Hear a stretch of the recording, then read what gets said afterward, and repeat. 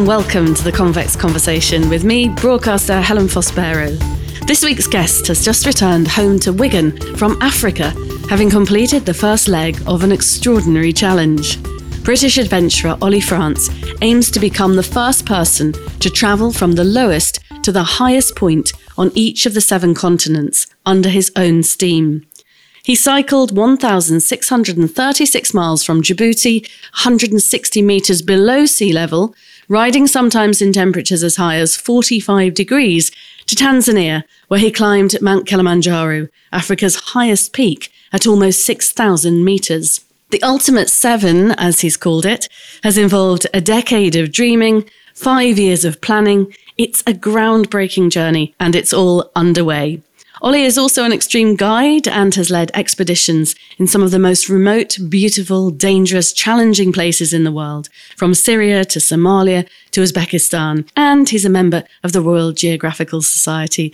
Oli, it's fantastic to see you today and to see you featured in this morning's Times. Have you adapted back to life in Wigan? Well, thank you, Helen. Really appreciate the introduction, and it's great to be on this episode with you. Have I adapted? Yes, but it takes a few days. And, I think anybody who's traveled or who has been on these wild, adventurous experiences will probably know that there is a certain decompression period after these experiences. And so I've got better at coping with it. And the way I would describe that is if you imagine a Formula One racing driver who's in this high octane race. And that's certainly what this expedition felt like at times. I needed 360 vision 24/7. And then you're suddenly off the track and you're back in normal life and things aren't trying to kill you all the time. So there is a decompression there, but I'm happy to say I'm feeling very relaxed and feeling very present, and I'm excited for the conversation. Good. And have you developed a few techniques? Because looking at your Instagram, Wigan and some of the places you've been in Africa, it's such a contrast, isn't it? And you had to have at times, thinking when you were perhaps travelling through Ethiopia, your wits about you. So how do you get back into normal life? Plus, you're a dad and you've got 2 little children too. Yeah, so I've had to come up with strategies because it can be a difficult transition period. And I just spent a month away in Africa. So the context for people, it's a month-long trip. I've got 2 young children, 9-month-old and a 2.5-year-old, and my wife, of course, and I've spent a month away from them. And so coming back, of course, really excited to see them. But I know that I need to almost create a bit of a stopgap. And so actually what I did, before I saw any of my family, as I got home, I had about 9 hours at home. I didn't listen to any music, put my phone in a drawer, quietly sorted my kit. And that was just my way of just sort of settling back down into normal life. One of the great things I think about spending time away, and there may be listeners who this resonates with, is it really does make those times at home all the more valuable, all the more precious. So that gentle come down, appreciating the small things once again, really savouring every moment. That's what I try and do. That's what I try and focus on. And very glad to have a supportive family who support me through that process and understand what I need to do to just decompress. I guess nothing brings you back to earth as quickly as a nappy change, hey? That is very true indeed. Oli, I'm dying to hear about the Ultimate 7. Tell me about the project and exactly what it involves. The Ultimate 7 project was an idea I had around 10 years ago now.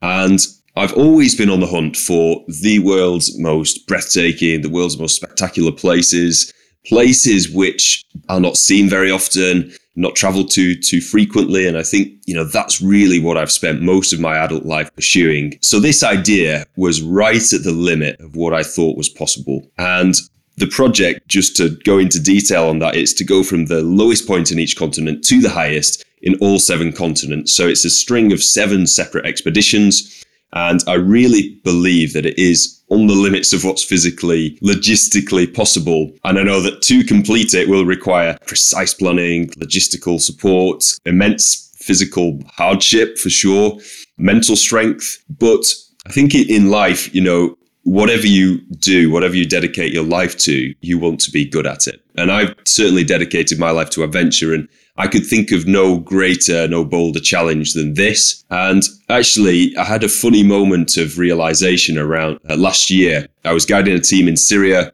And of course, Syria has just experienced 10 years of civil war. We were wandering through Aleppo, there's destroyed buildings. People told us that we were the first tourists they'd seen there in a decade. So, people are not going there. It's really on the edge of what's possible. And yet I had this strange moment traveling through Syria where I just thought, this all feels too comfortable. I felt more at ease, strangely enough, in Syria than I would in normal life back home with the stresses and strains of normality, I suppose. And so I thought, I've dedicated my life to doing this. I want to take things up a level. And this seemed like the right thing to do. So really knuckled down on the planning and got to the point where I thought, okay, I'm ready to take this challenge on. It sounds absolutely incredible. And the Africa leg of your journey would make a whole podcast in itself. I've been captivated by your posts out there. You're a real storyteller and every day had many, many stories to tell. Sum up, what was the plan with Africa? So Africa, lowest point is Lac Assal in Djibouti. So Djibouti is a little country just by the Red Sea, just north of Ethiopia. And the highest point is Kilimanjaro, quite a well-known mountain in northern Tanzania. So to get from A to B, that would involve a 1,600-mile cycle through Djibouti, all the way through Ethiopia, all the way through Kenya, down into Tanzania. And to just put it in context what that distance is like, because Africa is far, far bigger than most people think. It's a vast continent, and that's only a section of it. The distance I cycled was more than the distance from London to Moscow. So it's a really sizable chunk of Africa. And my plan was to go from the lowest point by bike all the way as far as I could up the base of Kilimanjaro and continue from that point on foot to the summit of the mountain. That was the bones of the plan in its very simplest form, yeah. We experienced some hostility in Ethiopia. I think that would look like there were some quite scary moments. Tell us about the Ethiopian leg. I did. And Ethiopia is a country I've travelled to before, so I was aware of the problems that I may face. So to put it in context, the first time I travelled to Ethiopia, I'd had a group full of travellers. We were on a bus. We were surrounded by 200 armed people, an angry mob, essentially, and had to negotiate our way out of that one. The second time I was in Ethiopia, again, found myself negotiating with a Kalashnikov-wielding tribesman in northern Ethiopia. So there was some history there. And a few people have asked me this. It's an amazing, diverse, but very tribal country. It really is very tribal. And across the country, you've got maybe 90 different languages. There is a lot of political instability. Even as I was entering Ethiopia on day one, there was a state of emergency declared in a big region in Ethiopia. So every day I'm seeing troops being shuttled around in cars. And so I think to travel there, and interesting as well, historically, Ethiopia was the only African country which was never colonized. So part of the theory is that it is because of its dense mountainous terrain, the very tough tribal fighters and things like that, that even the Europeans at the height of their might could never capture and retain this land. And I think you still see that sort of fiery nature in some of the locals. And so to come to my expedition, that is what I experienced at times. There were days when I would be cycling along for, maybe averaging 100 miles or more, some days in Ethiopia, and I would have people throwing rocks at me. I even had somebody throw a knife at me, had people chasing me with sticks on motorbikes, various police shakedowns. And so it is a very intense place to travel through. The way I would describe it, and I didn't see any other foreigners in my whole journey through Ethiopia, the way I would describe it is if you're running a marathon, imagine running a marathon on your own, but half of the thousands of people who are watching you are hurling insults or throwing stones. It is quite an intense thing to experience. But, that said, I did have lots of amazing interactions. And there was a certain turning point where a few days in, quite fed up of all this hostility and stone throwing. And I thought, let's see if I can do something about it. And so I set about Operation Peacekeeper, where everybody who was shouting things at me, I would shout, hello, hi, or, in the local language. And I'd really try and interact. And actually, I think things started to change from there. And for me, that was a bit of a reminder that what you put out into the world so often is what you get back. So I tried my very best. But yeah, it was an ordeal at times for sure. I think the first 50 miles when you left Metahara sounded a bit crazy. I think you said on Instagram the roadside was a graveyard of twisted metal and debris. Do you feel quite vulnerable? Because there you are basically just on a bike. Do you worry about the risk? How do you tackle that? I will say across any of my expeditions, road travel is probably one of the biggest risks of all in any travel. And this is, speaking from having traveled to Iraq and Syria and various places like this, road travel is where many of the dangers lie. And so that stretch in particular, that was just absolutely chaotic. So you've got these trucks, some of them are sort of double length, which are zooming along 60 miles an hour on the roadside. You've got lots of bent and buckled trucks. You've got roadkill. You've got potholes. I don't think they have MOTs or similar in Ethiopia. And so when you're not cycling through potholes and things, it's exhaust fumes, it's dust clouds, crazy overtakes. Actually, through that section of Ethiopia, I did have a support driver for the simple reason of trying to protect me on the roads. He was essentially driving behind me, and it really felt like a dogfight. So, when you see these two jets in the air dogfighting sometimes, that's what it felt like. We had to dogfight against all of these trucks just to try and stay safe. I did come off my bike once. I hit a pothole, tumbled into a few rocks, but just got away without the scrapes. But being on the roads, that is a big risk. And so I really had to try and take every precaution I could. Probably the fact that I was, 6 foot blonde haired white person on a bright red bike helped a little bit. But yeah, still had to be very, very careful. It probably helped that your bike was Masai red, wasn't it? I've met some of the Masai warriors, and actually it struck me when I first saw your bike. I wondered if you'd come across any of the Masai and whether they would particularly feel that they liked the look of the bike. Well, there is a story there, actually. And once I got down into Kenya, and southern Kenya is sort of where you start to bump into the Masai tribes people. Amazing, friendly tribes people who've lived off the land since the start of time. Had some amazing interactions there. And there was a certain section where I was really genuinely concerned because I was cycling through lion country effectively. There's big signs everywhere saying animals crossing, elephants, buffaloes, lions, and very, very sparsely populated. And I've made the mistake one night of sitting up in bed at night reading about what to do in the event of a lion attack. That was a terrible idea because the entire next day, that's all I could think about. And it turns out there's very little you can do at all. But the one thing I thought I had on my side was these amazing local Masai tribes people had said, you're in luck, you've got the colour red on your bike, on your big pannier bags. The animals here have grown to fear that colour due to our presence here. So we think you'll be safe. So that was my safety strategy. Yeah, you should say that you thought about that when you were in Wigan before you went. I know. I should. That's such a good learning. There was a funny quote. I think you put all you can eat meal on wheels when you were traveling through the lions. I've never been to Africa until last year, and I went to Kenya and was out. I didn't run it, but I was out podcasting around the Lewa Marathon. Yes. And that's incredible. You watch the runners, not only are they dealing with the altitude and the heat, but also we're in a conservancy where you never know who you're going to meet on that path. You met some interesting rappers in Kenya. That made for some good footage. Yes. Jamala Squad, as they are known. Feel free to go and browse for them on YouTube.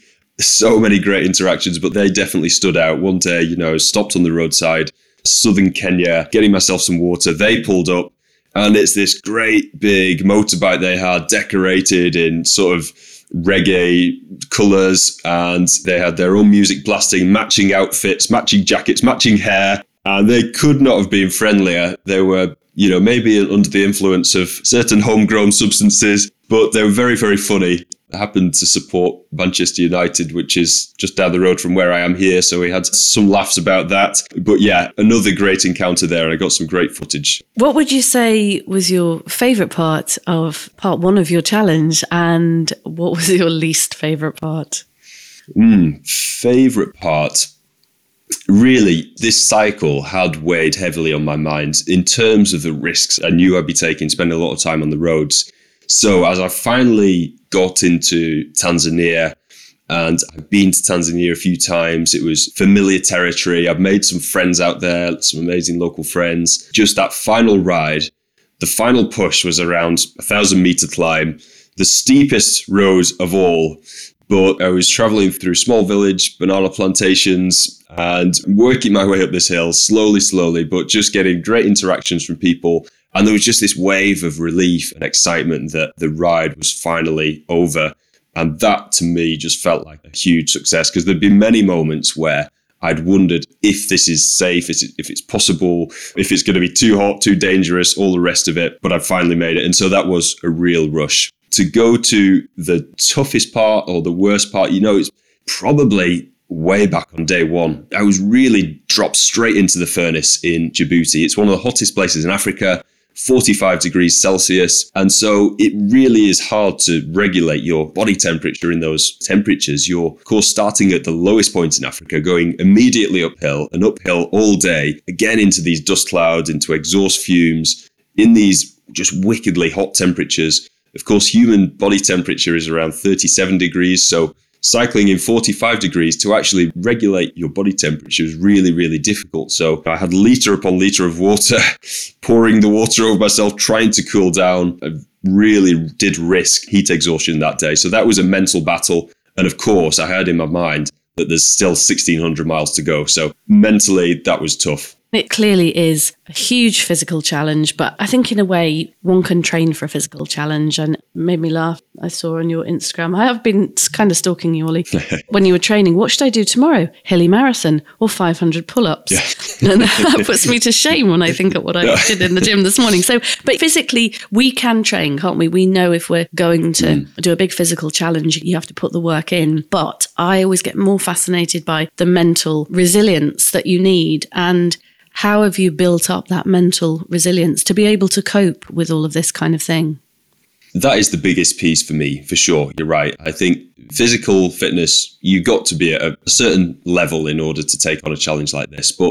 And I think there are many, many people out there who could go and do this. But I think the mental side is actually a much bigger part of the picture. Because every single day you're dealing with uncertainty. You literally never know what's around the next corner, particularly in Ethiopia. And so it's dealing with those levels of risks, those dangers. For me, I think because I've been doing this for many years now, it's not unfamiliar territory. And one thing I try and do, to bring it back to sort of everyday life and ordinary level, is I try to expose myself to uncomfortable situations every single day, whether that is a run or a cold shower or a cold bath or, getting out on my bike or doing a hard workout. And so every day trying to just build those little stresses. But when I am on expeditions going through, multiple days or multiple weeks of hardship, then I really try to just focus on the here and now, on the immediate challenge, on the immediate task ahead, to break it down as much as possible. So, for instance, on day one, into the furnace, I could not think about what was lying ahead, really. I just could not afford to mentally go there, really. I had to focus on, okay, where's the next village? Where's the next place I can get water from? How am I going to recover tonight in order to get up the next day? And really taking it one step at a time. I often liken it, or this idea of resilience, to almost the weather itself, where there are going to be days when it's rainy or there's thunderstorms, or sometimes it's bright and sunny. These things are happening. We can't always control it. And it's the very same in our minds as well. These thoughts are going to come into our minds that we cannot always control. But we do know, or we can remind ourselves, that things are going to get better somewhere down the line. And that is always what I try and cling on to. And invariably they do. It's interesting what you say about discomfort. I suppose I've learned in the last few years, there's value in discomfort, isn't there? You just mentioned the cold water and things like that. And I recently tried the whole Wim Hof for a podcast, the Wim Hof ice bath, etc. And there is value in that, I think. I really believe so. And I do think in modern life, this idea of discomfort is very much being stripped away from our lives right now. You think about the average person in the Western world. They've got a perfectly heated house, comfortable beds. They can go into their pre-air conditioned car, to their nice warm office with their ergonomic office chair, all through the day, eat whatever they want, whenever they want. And so all through the day is comfortable. It really is comfortable. But the human race has not got where it is without huge degrees of discomfort and knowing how to deal with uncomfortable and difficult situations. And, right now we're living in a good, relatively peaceful time, and very grateful for that, and I hope it continues. But who's to say what's to happen in the future? I think to have that bank of resilience, or just a familiarity with how we deal with uncomfortable situations, is a useful skill for everybody to kind of work on. I think it's hermetic stress, isn't it? She says, trying to remember things from the Wim Warrior we featured. But we seem to as well have moved so far away from nature and so far from what we were originally designed for. She talked about, our homes are heated and I think it does us good to be back in nature and out in the big wide world and facing challenges. At the end, I'm kind of ashamed to say that I turned down a chance to climb Mount Kilimanjaro, and I know you've done it a few times. Did that almost feel like the familiar, beautiful bit at the end where you probably felt really safe and at home in a way to end this challenge? It did. And for me, the greater challenge was always going to be the cycle. I did know stepping foot on Kilimanjaro, the mountains are no place to take your foot off the gas or feel completely rested. You never know what could happen in a mountain environment. But yes, I've climbed the mountain a few times now. I developed some great friendships. I combined it with guiding a team up there. And so we had our local team supporting us who I've worked with before. And you may have seen from some of the videos, just the atmosphere that they helped to create on the mountain. There's lots of singing, dancing. So it really feels like a week-long celebration. And of course, walking across these amazing landscapes every day, through jungles, up through high mountain environments, totally unique to that part of Africa, way up to these majestic sunrises and glaciers on the summit. That experience never gets old, especially when you're sharing it with lovely, great people. So it felt like a really fitting way to finish this challenge. That said, I know things are going to get harder. And of course, as challenging as Africa was at times, it may prove to be the easiest of the Ultimate 7 projects. Really? Well, in a minute, I'm going to ask you to take me around the world, and we could zip around the continents to find out what are the highlights and the biggest challenges in each one and when you're going, etc. But I don't want to forget to ask, so I think I'll ask it now, is where has this wonderful, adventuresome spirit come from? I could look back at my childhood, growing up in working class northern town of Wigan. The idea of adventure wasn't even in my mind, in my consciousness whatsoever. But if I think about my childhood, it was completely woven with elements of adventure. I just didn't know about it. So I would spend all of my time outside, fields and forests, play with friends. And as I got older, we'd go into the forest, we'd build little shelters. And, I was that child in the classroom who would spend the entire lesson staring outside because that's where I wanted to be. But if somebody had said to me that could potentially be a career, I would never have believed them. It was only as I got older that this sort of entered my mind as a remote possibility. And so I think it is there in me. And I think on a slightly broader sense, I think it is there in us all. I really do believe that it is the human will to explore that separates us from all of the species on Earth. I think that is the reason why we have explored the continents, from the Arctic to the deserts, explored space, the deep ocean. It is that innate human desire to explore, which allowed humans to populate the entire globe. And so I really think it is an innate part of what makes us human. So how did we go from childhood adventures? Your childhood sounded similar to mine. I remember waving goodbye to Mum in the morning and she'd say, make sure you're back for 5 for tea, and we'd be out in the fields and making tree houses and dens and all kinds of things.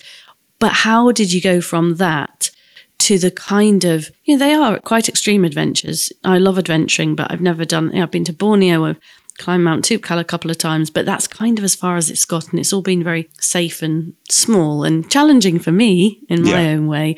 But how did you go to the much more extreme stuff? And is this to do with Wild Edge, your company? I suppose it was quite progressive, various progressive steps. So to fast forward from my childhood, age 17, went on a climbing weekend with friends, had never done it before, completely addictive from the start. And on that weekend alone, I signed up to a 3-year outdoor leadership degree course.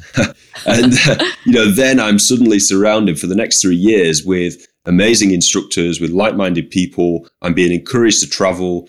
So age 19, I was trekking in Morocco on my own with, living in local huts. I was working in America. Age 20, I spent the month in Beirut in Lebanon, living with a local family, learned a bit of Arabic. Following year, I was in Africa for a month, volunteering at a school. And every year, I'd find myself making plans, and I was sort of gradually just waiting for summer to come around. And that's when the adventure would happen.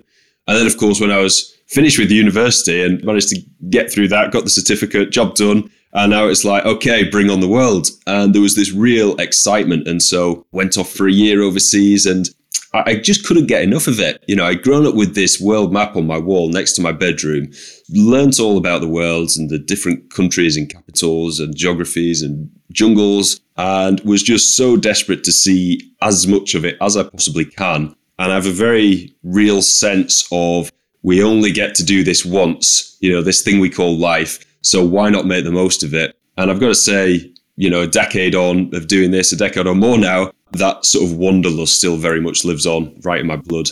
That's fantastic. So tell us, where and when is part 2?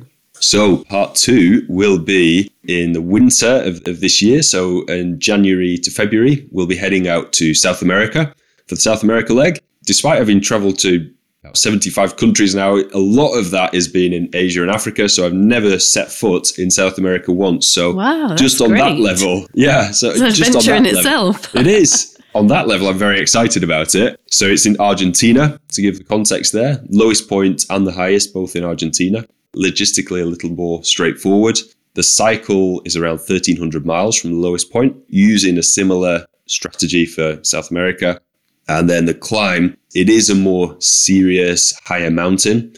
So it's around 1,100 meters higher than Kilimanjaro. So is it stands, about 6,900 meters. So it's actually the highest mountain anywhere in the world outside of Asia. So that's a longer, tougher mountain for sure, where you're really into high altitude territory and need to be careful with acclimatizing. And you're going to be exposed to extreme winds, extreme temperatures. So I'll need to be prepared for that as well. And for the climb, Oli, will you be alone, or do you take guides when you do the mountain aspect of the challenge? For the climb, I will likely work with local teams, so local support teams. They will be able to assist with logistics in sort of transporting kit up the mountain. So the done method in South America is to use mules, much like in Morocco, pack horses who help you to transport your kit, but only up to a certain point. And from then on, you know, you're carrying all your gear. And so you've got to be ready for heavy loads, potentially 20 kilograms plus on your back, up the final reaches of the mountain. I always do like to use local guides, use local support. It's another way of supporting local economies as well. It just struck me when you said that. How do you manage for food when you're on these trips? Because in Africa, there's only so much you can carry. And I would imagine you're burning so many calories a day that probably your appetite's quite big, is it, when you're doing all of this?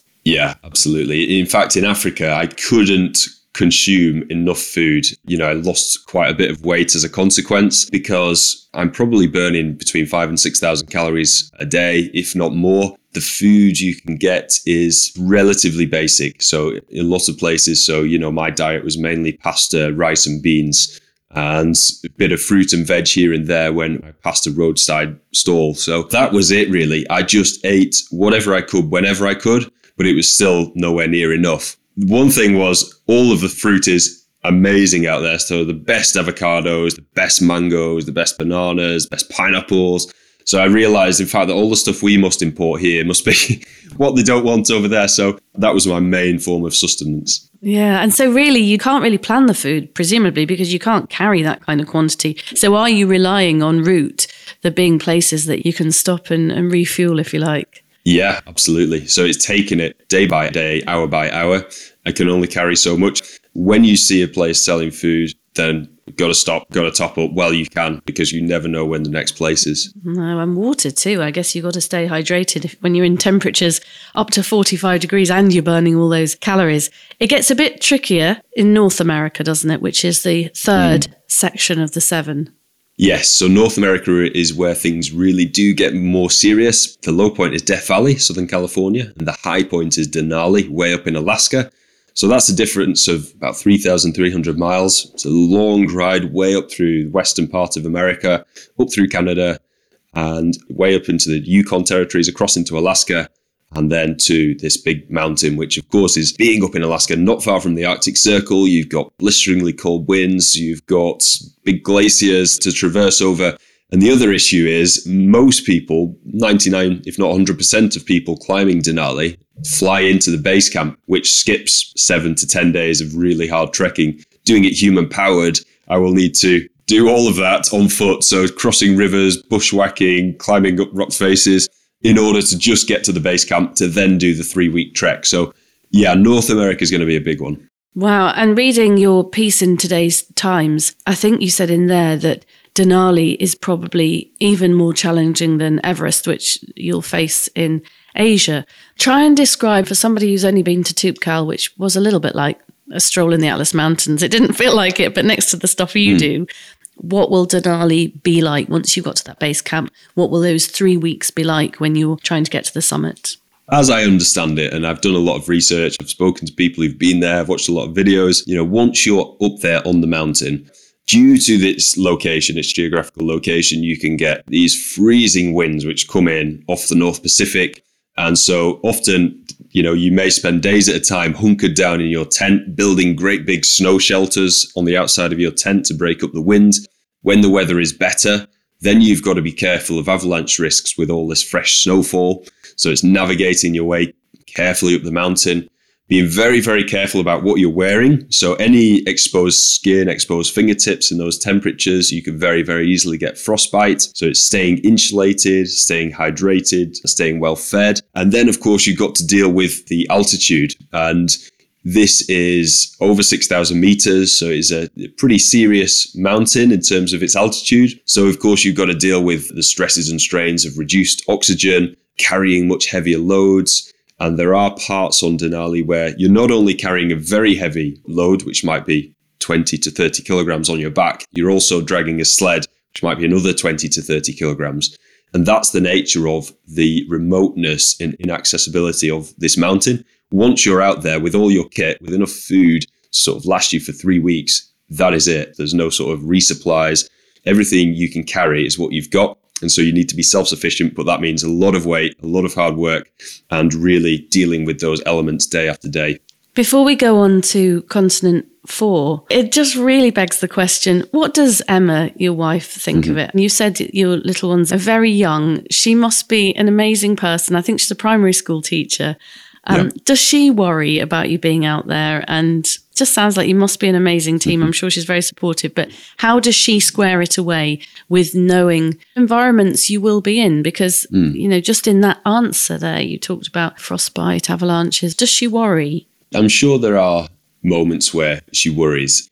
Because I've been doing this for so long now, most of my adult life, and so often we'll be going to 12 to 15 countries a year, and it'd be Iraq and then Somalia and then Iran and then Congo. I think she really understands my decision making, and I'm very proud to have kept myself safe. For sure, there's been lots of crazy incidents over the years, but no injuries. And so I think I've developed good strategies when it comes to managing risk, and she understands the work that I put in. She sees it firsthand, and often we bounce ideas back and forth. And so certain expeditions I'd be planning, I go so granular in the details of my risk mitigation. She might throw a scenario out there and I've got to try and tell her what I'm going to do in that situation. And if I'm struggling, she's going to sense it, and then she may worry. But we get to such a point that she understands the level of planning there. And she believes in me. She trusts in me. And we do, I feel, make a good team. And then I think when you zoom out a little bit and take a bird's eye view at why am I doing this? I've got these 2 young children. People may think, okay, maybe it's reckless, maybe it's selfish. But I've been in the corporate world for a short period of time. I've been miserable. I've not been fulfilled.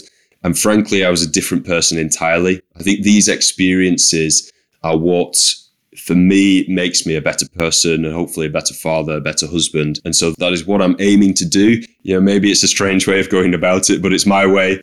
It seems to be working so far. So I don't think it's strange at all. I think it probably makes you much richer as a human being. And there's a massive part of me that would love to be out there doing exactly the same thing. I still will always adventure, but perhaps not. I don't think I'll ever be a member of the Royal Geographical Society. I get excited when I see that membership on people's names. I think that's such an honour and fabulous thing to do. So we're up to continent 4. Where are we going for the 4th continent? So 4 has got a slight asterisk against it because it is in Europe, although it is in Russia. So it's in the Russian half of Europe. So politically right now, there's some question marks there about going there and being safe. So although if it wasn't for the political side, the expedition is relatively straightforward. So the low point and the high point are both in Russia. The low point is Caspian Sea. 500 miles from there is Mount Elbrus, which is just north of Georgia, Caspian mountain range. Great big dormant volcano, 5,600 meters. It is a big glaciated peak, big snowy peak, but it's usually a 7-day trek. So that should be straightforward, but there's just a bit of a question mark as to when it's going to be viable to go and do that one. Yeah, it makes complete sense, doesn't it? Now, in my head, I'm thinking there's Asia left and Antarctica. I'm still missing one. So what comes Oceania, after Oceania. So is that sort of Australia and that kind of area? Yes, that is. And that is actually where things get really interesting, because the low point and the high point are on two completely different land masses. So that's going to involve a bit of water action to get from A to B. So the low point is in Lake Eyre, which is in South Australia.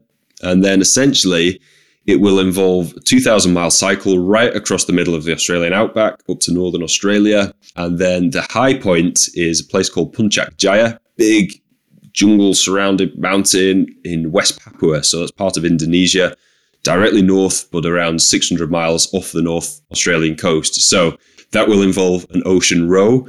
That is not something I've done before, but having done lots and lots of research and planning, I do believe it is possible. I'll, of course, be doing more planning and training in order to make sure it's viable, but I do believe it's possible. And then it will involve a 150-mile jungle trek at the end of it.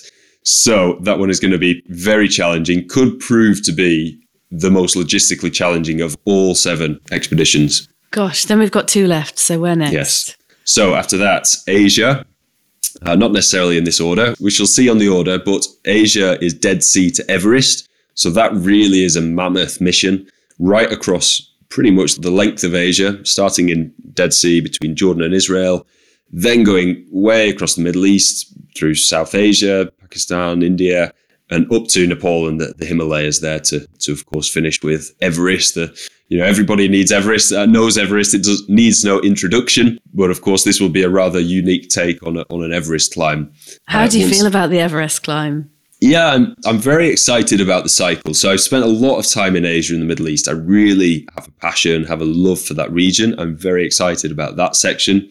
I've also been to Nepal, but I want to do more there. I want to see more of the country. And when it comes to Everest itself, I'll be using exactly the same systems of risk mitigation, of building the right contacts, of doing it in the right way in order to make it as safe as possible.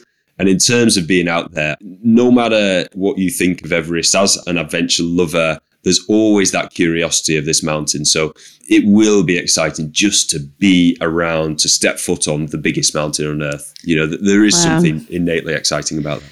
I should connect you to the wonderful Sir Chris Bonington, who was one of, I'll do that because he was one of our very first podcast guests and he's absolutely wonderful. And I'm sure, I know it's many years ago since he did Everest, but I'm sure he might have some valuable insights for you. He's a wonderful, wonderful character. So we'll do that. And of course, it must be Antarctica left, which is a part of the world that fascinates me.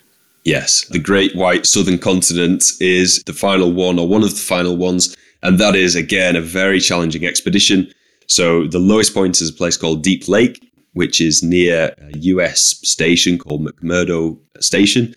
And the highest point is Mount Vinson, which is about 4,500 meters high. A big, of course, snowy, glaciated peak, extreme temperatures once again, -40s, very strong winds. And so it's going to be a long polar journey across the Antarctic continent just to reach that and then climb the mountain. So again, a very, very bold, logistically complex expedition. One I'm very, very excited about. We should also, I think, you need to meet Doug Allen, who is David Attenborough's favourite cameraman and also one of our podcast guests. But he was based at McMurdo Station, I think I'm right in saying. But David Attenborough says you will not find anybody who knows as much about both poles as Doug Allen. And he's a charming gentleman. So I think we need to do that just to expand your research a little bit. And you've been to some gorgeous places, remote places. I think you did an 8,000-mile solo journey in winter from Hong Kong to Istanbul across the mountains in Asia, a 400-mile solo crossing of a frozen lake in Siberia. When you sit back and you have a cup of tea and you just reflect a minute, Ollie, Where would you say the most beautiful places and remote places that have really touched your heart are? To come to one, and I feel like, that is kind of been my life's quest, is to find that exact place you're talking about, that kind of paradise. And one place in particular stands out, and it stands out for a couple of reasons. One, it's very, very hard to get to. It took years of persistently trying to get visas, trying to organize transport, trying to organize logistics, lots of turnbacks. And it is known as the Galapagos of the Indian Ocean. I know lots of very, very well-traveled people, many of whom have traveled with me over the years. And for many of them, this place has always been at the top of their list. And it's called Socotra Island off the coast of Yemen. And it's a place very few people have heard about, actually. And I'm kind of glad, because I see it as like The Beach, the film The Beach, where this secret sort of island that only a few people know about. And I almost feel guilty talking about it, because that's how it feels. But it is this tropical island. It is completely away from the troubles on the mainland there. It's got these amazing, unique trees called dragon's blood trees. Never seen anything like that anywhere on Earth. Incredible people. You've got fresh seafoods coming in off the ocean every day. You've got mountains and cliffs which have never been climbed. You have got reefs which have never been dived. One guy in particular living in a cave still, who took us out fishing for sea urchins and stingrays and oysters. It is right on the edge of where is possible to go. Still only a tiny number of people are going there, but what a place. Yeah, amazing. That sounds incredible. What do you learn about yourself, Oli, going to these places? Because I would imagine there are massive learnings doing the kind of adventuring that you're doing. I often say, actually, that you spend a lot of time traveling overseas and a lot of time and money invested in these trips sometimes. But sometimes you spend more time in your own head than you do where you are, especially on big solo challenges. And so you really are going through a full range of thoughts and emotions, and you learn what's important to you. If you're going on a trip for the wrong reasons and you're going through a very, very hard time, you're going to want to be home. You're not going to want to stay there. And so I think the fact that I've been through a lot of very difficult situations and I'm still going, it shows me that I'm doing the right thing with my life. One thing always leads to the next, one expedition always leads to the next, and you have conversations, you meet people, doors are opened. What you put out into the world is what you get back largely. I think in the minds of many people, the world is still a big, scary place. Certainly certain countries which have had negative media coverage over the years. But having been there, having spent months of my life there, if not years, and met so many people from all walks of life, I really have this crystal clear idea that 99%, if not more, of humanity are good. People are willing to help you. And I just find that completely joyous and think I'm sort of duty bound to tell the world that, because it's not a message we hear often enough. For me, it's probably about the people. So yes, it's fantastic to go to places that are beautiful and remote and unspoilt. But everywhere I've been, it's been the people, talking to locals, whether they be local guides or local families or communities. I think there's a simplicity to life in a lot of these countries. And when you embraced into that kind of community and people welcome you and cook for you and tell stories from their heritage, that's when it makes me feel that the life we lead in the normal world here in Britain feels so busy and crazy and loud. And I like the simplicity and the conversations. That's what's important to me, I think, on those. And I'm guessing people are important to you when you're on these trips. Completely. And I would say that they are the most important thing now. It is the reason I travel, more so than the beautiful views and the landscapes and things. It is the people. That is massively important to me. And, to mention what I do other than these adventures is running my expedition company, Wild Edge. That is a huge reason I do what I do. It is getting to show people the world, places that I love, places that I think are incredible, building deep human connections. And I think one of the magical things about expeditions is you get to know people very, very quickly and very deeply. And you form these amazing relationships, which so often become lifelong friendships. And so often you could get to know somebody more in a couple of days than maybe their colleague might know about them, who's worked with them for 10 years, because you've got this shared experience, you're going through shared hardships, you've got a common goal, a common vision. And that's a really powerful thing for bringing people together. And it doesn't matter the culture you come from. It doesn't even matter if you speak the same language. I've built bonds with people, regardless of who they are, the background is. And that is the power of adventure for me. Oh, completely agree with you. So let's just end on the question that we've asked everybody on this podcast season. And I'm guessing you're going to have quite a few things to choose from when I ask Oli, what's the biggest risk you've ever taken? I really almost want to flip that question on its head, because the way I think about risk is almost the opposite of the way most people think about risk. And so the biggest risk in life, I think, so often is not taking the risk, or not taking that leap of faith, not taking that step. And so, I touched on it very briefly. I had this corporate job. I was deeply miserable. I was lounging around in bed, unrecognizable from the person I am today. I did take what people may think of as a risk, and I left it all behind, left the company car, the salary, the bonus scheme, all the comforts in order to seek out this life of adventure. But when I reflect on that decision, I think it would have been far riskier to not take that step and to stay in that life I hated. So it's maybe a backwards answer to your question, but for me, risk is misinterpreted often, and we don't think about the risk of inaction. That's what I'll leave you with.